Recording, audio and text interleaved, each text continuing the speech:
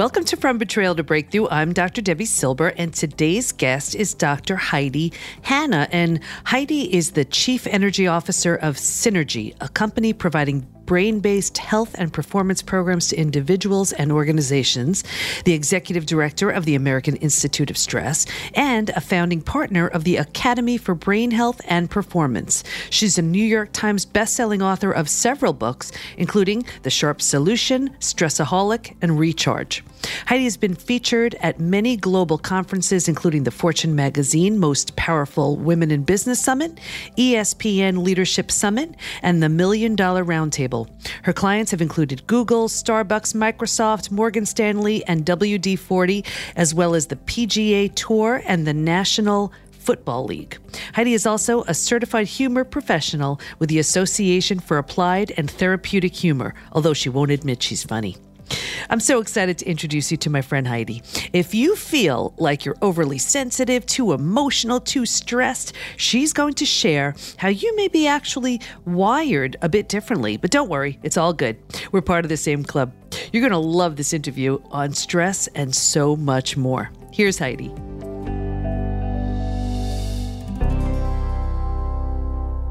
I am so excited because today we have my friend, Dr. Heidi Hanna, and we're going to be talking about stress. And I know usually we think stress is just all bad, but she's actually going to show us how to take our stress and do something good with it. We'll get there. We may not start there, but we're going to get there. So welcome, Heidi. Hey, Debbie. Thank you so much for having me on. I love this topic, and I'm so excited to talk with you and hopefully share some helpful insights with people. I'm so glad. So let's start. What got you into just studying stress and talking about it? It makes me laugh because I got into stress because I was really stressed. You know, I think so many of us come to this type of journey trying to figure our own stuff out. And then we quickly realize that so many other people are struggling with similar things. And so really for me, I guess I was diagnosed, although it's misdiagnosed so many times, but I started struggling with an anxiety disorder when I was about 11 or 12. And it showed up initially as stomach aches and headaches and kind of was manifesting in my body that way. And then, we went through all these different ways to kind of try to figure out what was going on. Long story short, I started fainting. And so I went to a lot of different doctors to try to figure out what was going on. And they, just had all sorts of questions about it. It might be this, it might be that, this medication, that diet, and nothing really seemed to work. And so I think in trying to understand how my own brain and body was kind of working against me and hijacking me, I just started diving into all sorts of research from psychology to exercise physiology, nutrition, and now integrative neuroscience, really looking at the cross-section where all of those things connect. So I think it really started trying to figure out how to survive my own life and in many ways kind of feeling betrayed by my own brain and my own body and wanting to understand what could possibly cause something like that. And I think understanding what stress actually is was an important way for me to start to learn how we can actually use that energy and information when we're feeling stressed to fuel some sort of positive change, that we're not out of control, but we can actually learn from it. We can have a curiosity mindset and kind of explore it. And then really kind of, as crazy as this may sound, kind of listen to it and become friends with those experiences in our life that are really just trying to help us. Mm. And, something like stress, it's the thought of becoming friends with it. That doesn't, I'm not sure about that. But talk to us, just tell us what is stress? We know we don't know. You tell us. Yeah. So very simply put, stress is what happens when demand exceeds capacity. So I think stress has become kind of a catch-all phrase for anything that's bad in our life or anytime we feel out of control. For a lot of people, it's busyness, it's chaos.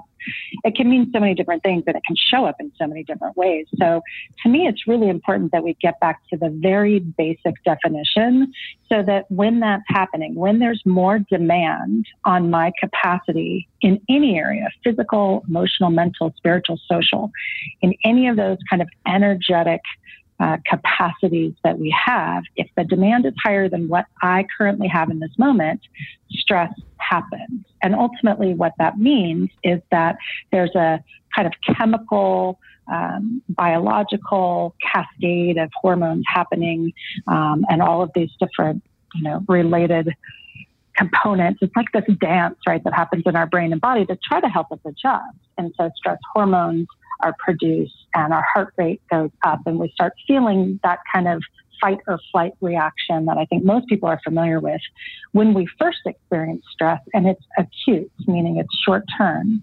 But what's so fascinating about that is if we don't adjust in some way to either reduce the demand or increase our capacity in the moment, that stress situation turns chronic or long-term in nature, and the whole dance changes. So what started off being helpful, we have a short-term stressor, our immune function goes up, our memory, our attention goes up. We actually have this heightened experience to try to adapt and cope.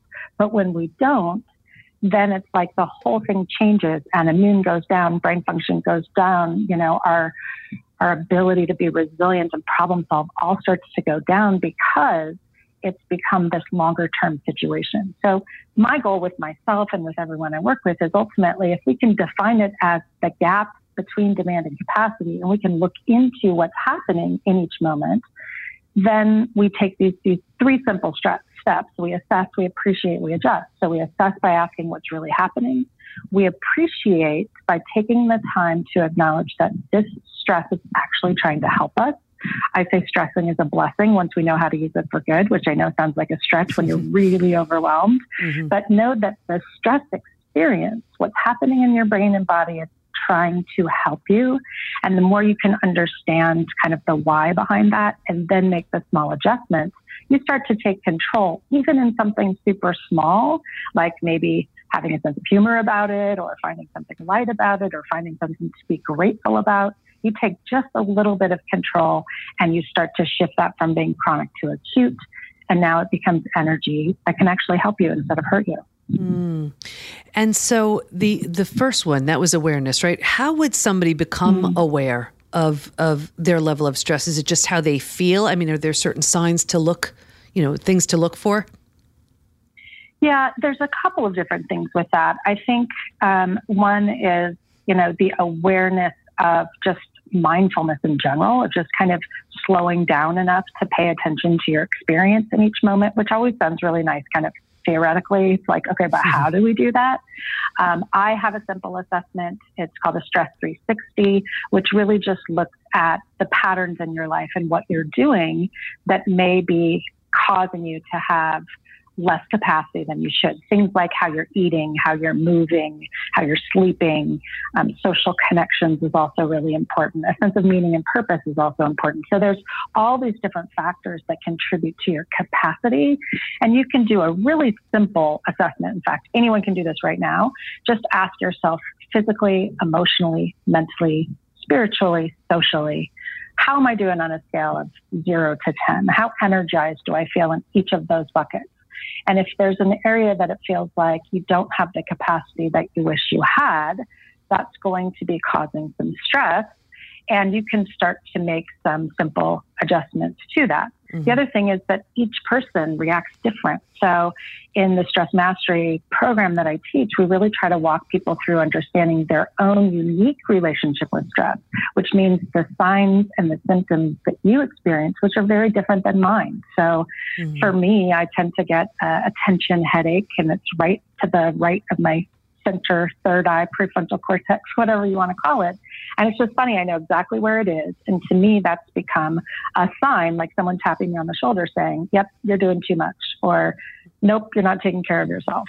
The sooner we notice the sign, we can stop it from becoming a symptom. Symptoms tend to be things like weight gain or weight loss, really difficult, sleep for a long period of time. And so it's just kind of learning, what are the indications with my relationship with stress that tell me quickly that it's time to make a change. And I think most people are pretty aware of what that is if they slow down long enough to kind of give it some thought. And, That's so great.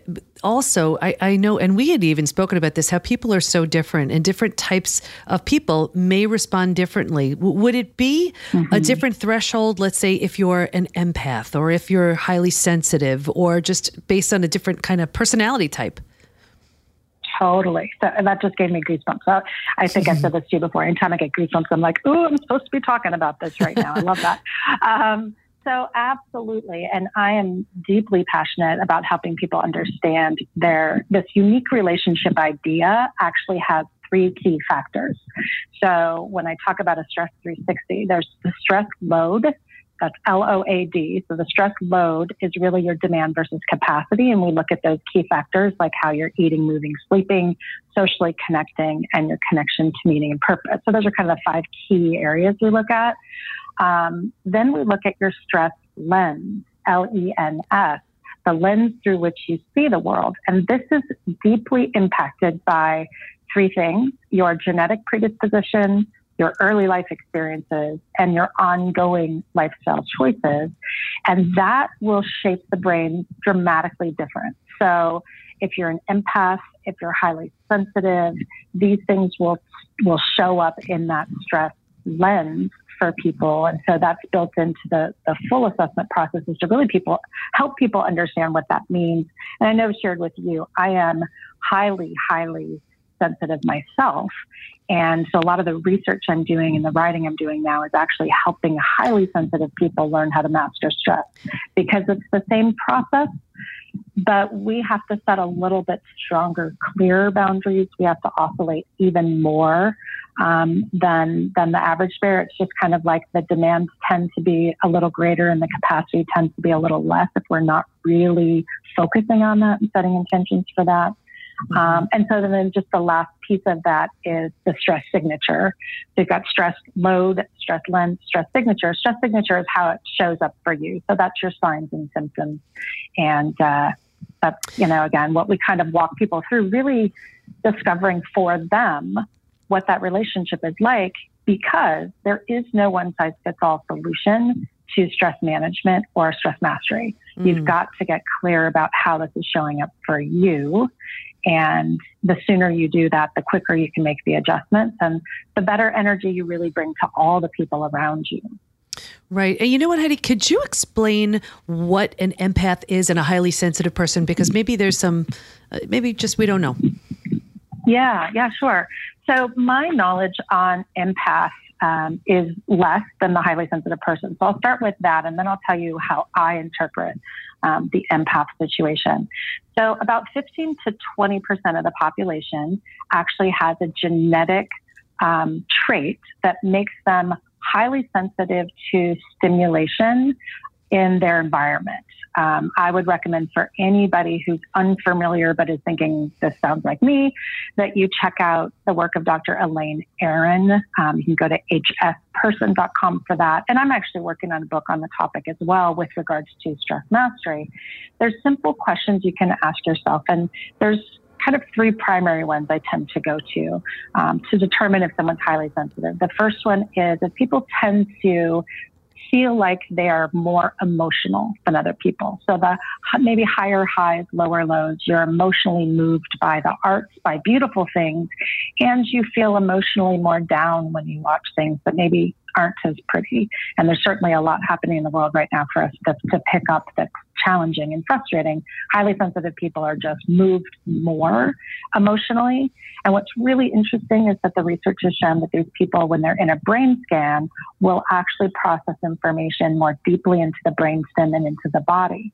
So it's not just this theoretical, you're just sensitive. It's your brain and your body and your nervous system are wired in a way that is different, that picks up these signals of stimulation and stress more than the other 80 to 85% of the population. So, and before you get to the empath then, so does that mean that the highly sensitive person would respond or react to stress much more deeply, let's say, than somebody who isn't?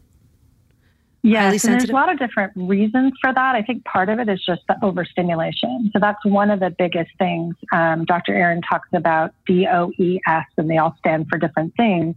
The first is depth of processing. The second is overstimulation. And that's something I know I really struggle with just technology and the fact that we're all so connected nowadays, which is a wonderful thing.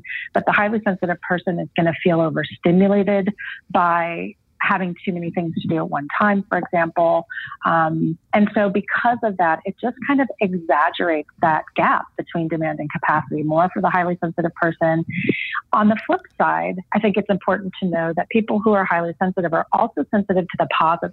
So we tend to do better with things like time in nature, aromatherapy. I've got my oils right next to me in my hands because my nervous system responds more to an extreme. It means that the positive things will also nudge me in a more positive direction and have a greater impact than it might on other people.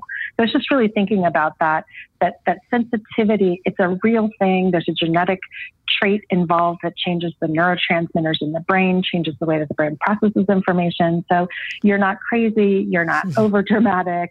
Unfortunately, a lot of us are told we're too emotional. We try to bottle that up. And that embodied stress that we're trying to pretend like isn't there really can turn against us and cause a lot of health complications as well. Right. And I love how you just said we're not crazy because, I saw you. I was out in San Diego and we got together and I was telling you about an event and I loved it. I loved everything about this event. But it got to a point that it was just so much energy, or I don't even know what it was. And I needed to leave. And so what you're saying is it was just too much. That was an example of just too much energy or just too much going on for what my system can tolerate. That's what it is. And there's a real freedom once you understand, I think, the strengths and the vulnerabilities of being highly sensitive. The strengths are that you connect deeply with people. You are emotional. You're compassionate. You draw a lot of people to you because people non-consciously are drawn to the safety and the calm presence of a highly sensitive person, which to us sounds really strange because underneath the surface, our little duck legs are, kicking like crazy trying to keep us above water. But there's a calm, connected presence around a lot of sensitive people that we want to connect. And we want to connect deeply, by the way. Really interesting to note that highly sensitive people get bored faster in relationships because we want to talk about like real deep stuff. Like I could do a podcast all day, every day with you because I just want to keep talking about this. I really don't want to talk about gossip or the weather, a lot of other stuff. So it's helpful to know that because it doesn't mean that you're bad or you're wrong or you're broken. It means on one hand, this sensitivity is a real blessing. On the other hand, you can't be constantly stimulated and you're going to pick up the energy of the room. And this is where I differentiate a highly sensitive versus an empath. In my limited understanding is that a lot of people who are true empaths, they will experience what someone else is experiencing as if it were their own. So if I'm having a horrible day and I'm around you, you literally feel like you had the horrible day. You had whatever it was that happened to me, you feel like you had it. So you absorb it to that depth, which is really strong. Highly sensitive people will pick up that energy, but they don't confuse kind of what's yours and what's mine. Now, I may feel uncomfortable and I may feel like I don't want to be in this conversation very long because I'm just picking up something that's not mine. But there's a little bit more of a differentiation between I'm stimulated because it's my own stuff, and now I'm truly absorbing your experience. Now, what can you be both? Absolutely. Yeah, I think my guess would be that empaths, the vast majority are highly sensitive, if not all of them. I think it's almost like you have to have a level of sensitivity to be able to pick up such strong emotions. But the research is limited. So there's a lot of brilliant research around the highly sensitive person. It's now being called vantage plasticity, which is ultimately just that we're more plastic. Our nervous system is more adaptable than those who are not highly sensitive, whereas the empath for a lot of researchers, it just hasn't been clearly enough defined, and there hasn't been a way to like show in brain scans, for example, exactly what's going on in someone who's having that empathic type of experience. You know what? I even love that name change, because even when you say highly sensitive person, it almost sounds like there's something wrong with you. And there's something so nice about that, you know, our brains are just doing something extra. That just sounds and so much I've better. actually started to shift it. So in my own language, I call it stress sensitivity. And really, to me, stress sensitivity is a highly sensitive person. So they're taking on that stimulation and that stress more greatly. And there's another component that really will impact this, and that is negativity bias.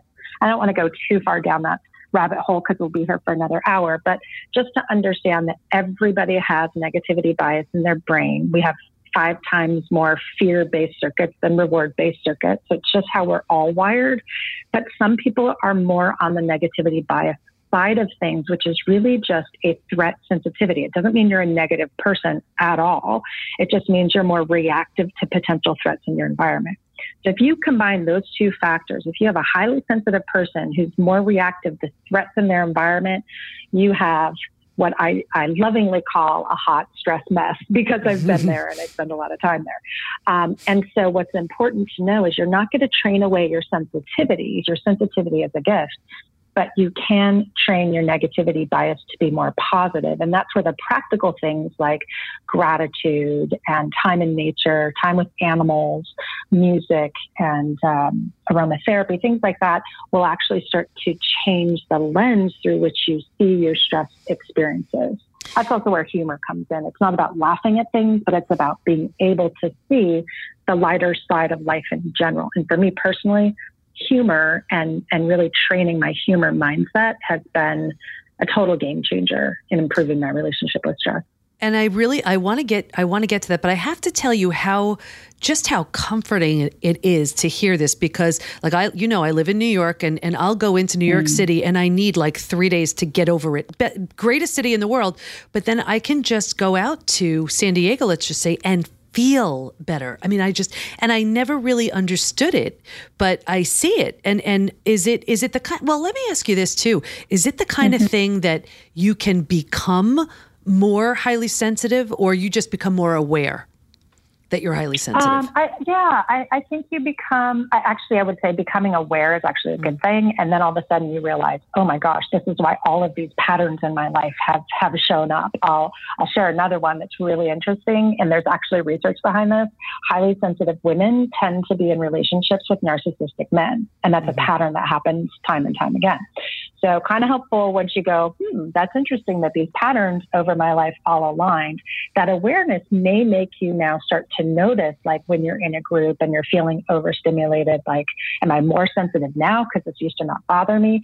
I think just the awareness of it is helpful, because what it can do is it can help you to make the adjustments, to set more healthy boundaries around it. I think when we feel more sensitive, it's more a matter of our capacity being diminished. And I just think that highly sensitive people, we also tend to be very conscientious. We also tend to want to put everybody else first. And so if we're not careful, we get busy. We get too busy. We get what I call rushing syndrome, where we're just rushing. And our nervous system is now literally just rushing. And we don't even take time to breathe. And so as that happens, we have less capacity. We're more overstimulated, and we start to kind of see that even more. So I think one of the first things to do if you're highly sensitive is first give yourself a big hug, and one from me, because it's a beautiful community and tribe to kind of be a part of, and start thinking about what you need to do to protect your own energy, invest in your own energy, because if you're going into an experience, a high energy experience, you're going to want to have some sort of ritual or technique or habit that you do before you go to just kind of get yourself prepared. And then even after, like you said, maybe it doesn't take 3 days to come down from the New York madness. Maybe it takes, 30 minutes. But for me, I learned that the hard way. I was speaking and traveling around the world, and my 2 biggest fears are speaking and flying. So I really stretched myself too thin. And about 3 days after I would come home, I would have just the darkest darkest depression. And so what I started to realize is anytime I have a big experience, 3 days after, I need a total day off in nature with a massage and lots of aromatherapy. So each of us has to kind of learn from our patterns. How do we prepare ourselves to go into that? And then how do we recharge our battery? And recognize that it's, what I would say is it's not an option. I think people tend to think taking care of yourself is selfish. And I personally think that taking care of your energy is the greatest thing that you can do for the people around you, because it is so contagious that when we're calm and confident and, you know, even in the midst of stress, and we can show up with that energy, it impacts everybody around us in a positive way. That's so great. Now, what about before we go? So let's say before you went on this big trip, is there something that you did or just something, if we're going to Times Square in New York City or a big event or something, what can we do? It happens. I'm telling you what, I get a client that asks me to come speak in New York and my heart starts palpitating. So I get that. And yet I still go, right? So I look at it and say, it's worth it because here's all the reasons I want to be there. So I'm going to focus on the positive aspects of it and then build my capacity. So for everyone, it's going to be a little bit different. These are the ongoing proactive things you do to build your capacity over time. For me, my 3 every day are movement, meditation, and mirth. Mirth is another word for humor. So every day I have a practice and I take about 90 minutes on a regular basis to do that physical exercise, to do the meditation, to find something funny and share it with a community of people who also like to find things funny. And so do that over time. And then as the event is coming up, if it's a big travel event or something like that, I would also build in massage and, you know, really think of yourself as like going into training as an athlete. You know, how do you show up? What's the energy you want to bring to the time that you have? And what is it that you specifically need to prepare?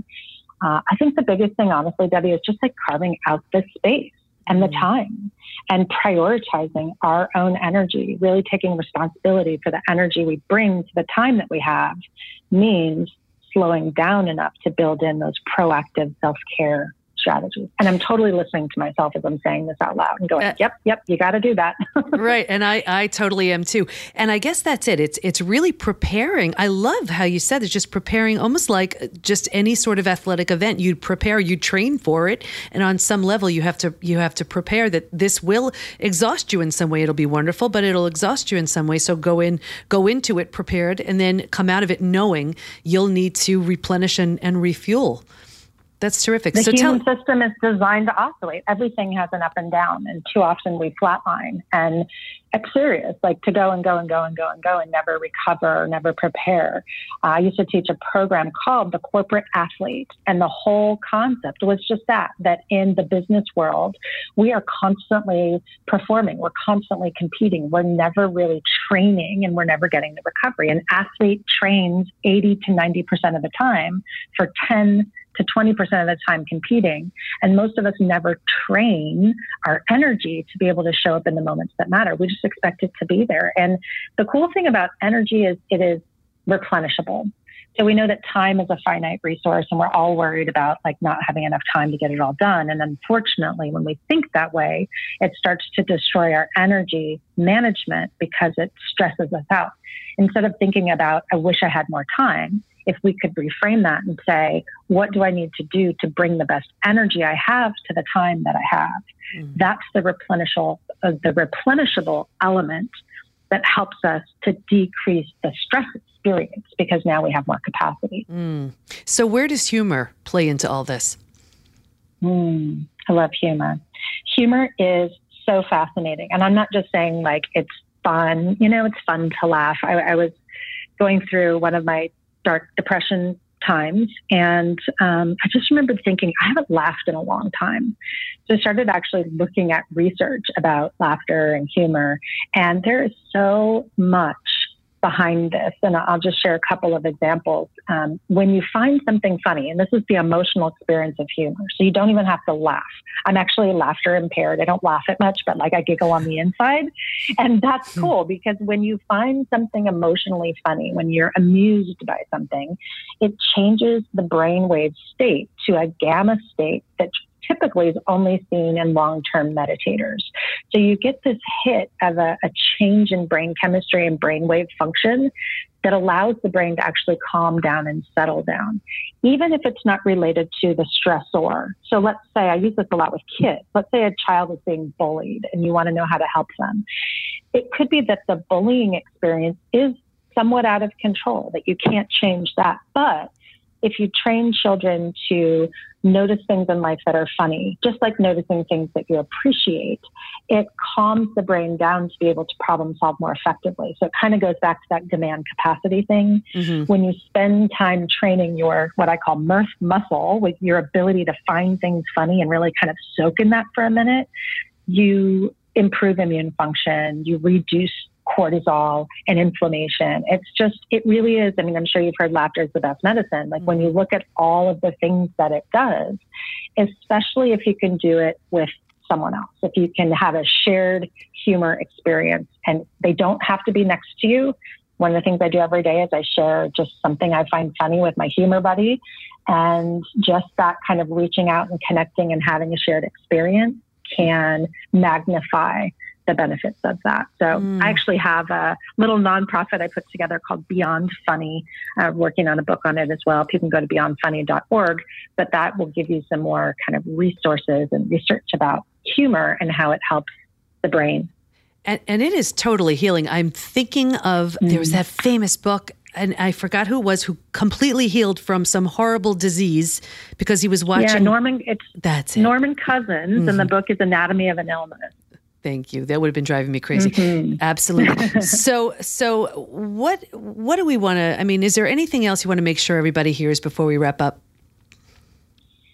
Yeah, I think we touched on a lot. And so I always feel like, okay, I don't want to stress everyone out trying to figure all of this out. So I think the most important thing to me is just that everyone understand that stress is a relationship.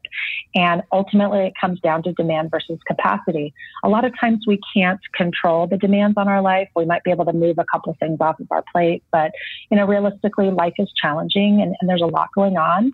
And so it is so important that we focus on our capacity and how do we build our capacity to cope with the challenges of life. And I would say, because I anticipate a lot of people on this call and listening to the podcast are potentially sensitive. A lot of them are probably women. We have a tendency to put ourselves to the bottom of the priority list because we justify that we're taking care of everybody else, but we just can't do that effectively. So I do want to just encourage everybody. You already know what you could be doing, maybe a little bit different to build your own capacity, that you prioritize that and have an accountability partner where you say, I'm going to work on this kind of recharge strategy. I'd love for you to work on this with me. Let's just spend 30 days really committing to just one thing at a time that's meant just to recharge your own energy. And certainly I'm happy to share with anyone who's listening. We'll send the link over so you can share it, Debbie. But I've got a book called Recharge that actually walks people through this little mini assessment that they can do. And I'd be happy to share that with your listeners if they want a copy of the book and that recharge exercise as well. Absolutely. And tell us where we can find you. Yeah, so you can find me. Oh, my goodness. You can find me all over the place. You can find me. The easiest place is HeidiHanna.com. I'm also the executive director for the American Institute of Stress, and that website is stress.org. And so depending on what type of information you're looking for, we've got a lot of stuff out there. And I'll just share as well that I am working on additional resources on stress mastery for the highly sensitive person. So for those of you who that resonated with, please feel free to reach out to me and we'll make sure to get you connected. We're going to be doing a webinar on that really soon and launching a new course for sensitive people. Oh, that's so great. Heidi, you dropped some amazing nuggets on us. And what I love also is there are so many people listening who now they're like, oh, I'm not crazy. I thought it was me. No, you're not crazy. We're part of an amazing tribe. So I just want to thank you so much for just all you shared, for your wisdom, for your insight. You really gave us such a gift today. Thank you. Thank you. Didn't you just love that? Such confirmation on why you may be feeling the way you do. It was great learning about highly sensitive people, or stress sensitive, as Heidi called it, the empath, and how we handle stress by looking at the stress load, the stress lens, and the stress signature. Stay in touch with Heidi by going to HeidiHanna.com and stress.org, and we'll have her links in the show notes over at pbtinstitute.com/podcast. Here's my biggest takeaway. While it may be hard to eliminate all the stress from your life, you can certainly work towards managing it a little better, whether that means preparing before what could potentially be a stressful event, and definitely replenishing yourself afterwards. It's not selfish to take that time. It's self-preservation. And here's a gift from me. Head over to pbtinstitute.com and receive my gift, How Your Biggest Crisis Reveals Your Greatest Gift. And let us support you. Go to Facebook and join our group, Women Hacking Betrayal, where we give information, tools, and support to help you move forward and heal once and for all. Can't wait to be with you next time. And here's to your breakthrough.